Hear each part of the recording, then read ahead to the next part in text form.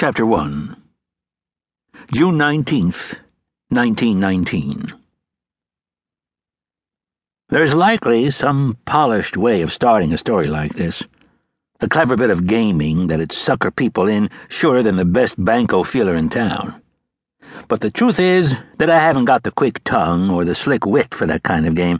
Words haven't figured much in my life, and though over the years I've met many of what the world counts to be the big thinkers and talkers of our times, I've stayed what most would call a plain man. And so, a plain way of starting will suit me well. The first thing to do along these plain lines is to say why I've closed the shop up and come into the back office on a night when there's still plenty of business that might be done. It's a fine evening, the kind what I used to live for. A night when you can take in all the affairs of the avenue with nothing more than your shirt sleeves for cover, blowing the smoke of a dozen good cigarettes up to the stars above the city, and feeling on balance like maybe there's some point to living in this madhouse after all. The traffic, gasoline-powered automobiles and trucks these days, not just clattering old nags dragging carriages and carts, has slowed quite a bit with the passing of midnight, and soon the after-supper ladies and gents will be over from the Albemarle Hotel and the Hoffman House to pick up their fine blended smokes. They'll wonder why I've closed early, but they won't wonder long before heading for some other shop. And after they've gone, quiet will settle in around this grand Flatiron building with a purpose. She still lords it over Madison Square, the Flatiron does, with her solitary, peculiar silhouette and her fussy stone face, all of which, at the time she was built, had architects and critics going at each other tooth and nail. The Metropolitan Life Tower across the park may be taller, but it doesn't have near the style or presence. And next to the Flatiron, buildings like Madison Square Garden, topped by its once shocking statue of naked Diana, just seem like hangovers from another age, an age that, looking back, feels like it passed in the space of a night. It was a gay night, many folks would say, but for some of us, it was a strange and dangerous time when we learned things about human behavior that most sensible people would never want to know. Even the few that might have been curious got all the grimness they could stand from the Great War. What people want now is a good time, and they want it with a vengeance.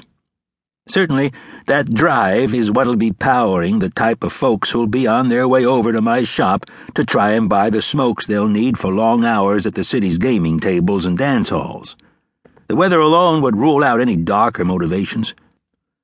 The breezy, light arms of the night air will wrap themselves around all those keen, hopeful souls, and they'll tear into the town like a meat district dog who smelled out a bit of bone at the bottom of an ash heap.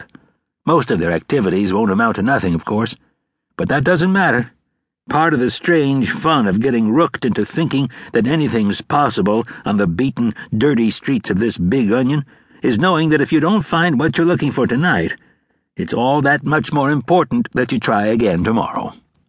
I remember that feeling. I had it many times myself before I reached my present lamentable state.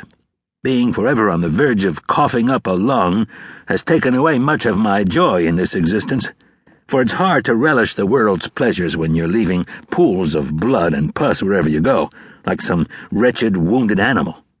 Still, though, my memory's as good as ever. And to be sure, I can recall the raw joy that nights like this used to bring. The feeling of being outside and on your own, with the whole world stretched out and waiting. Yes, even with the hack, I know that you don't come in from a night like this without a damn good reason. But that's exactly what Mr. John Schuyler Moore has given me. He came in about an hour ago, drunk as a lord, which will surprise exactly nobody what knows the man, and spewing a lot of vitriol about the cowardice of editors and publishers and the American people in general. To hear him talk, or maybe I should say to hear the wine and whiskey talk, it's a miracle this country's made it as far as we have, what with all the secret horror, tragedy, and mayhem that infest our society.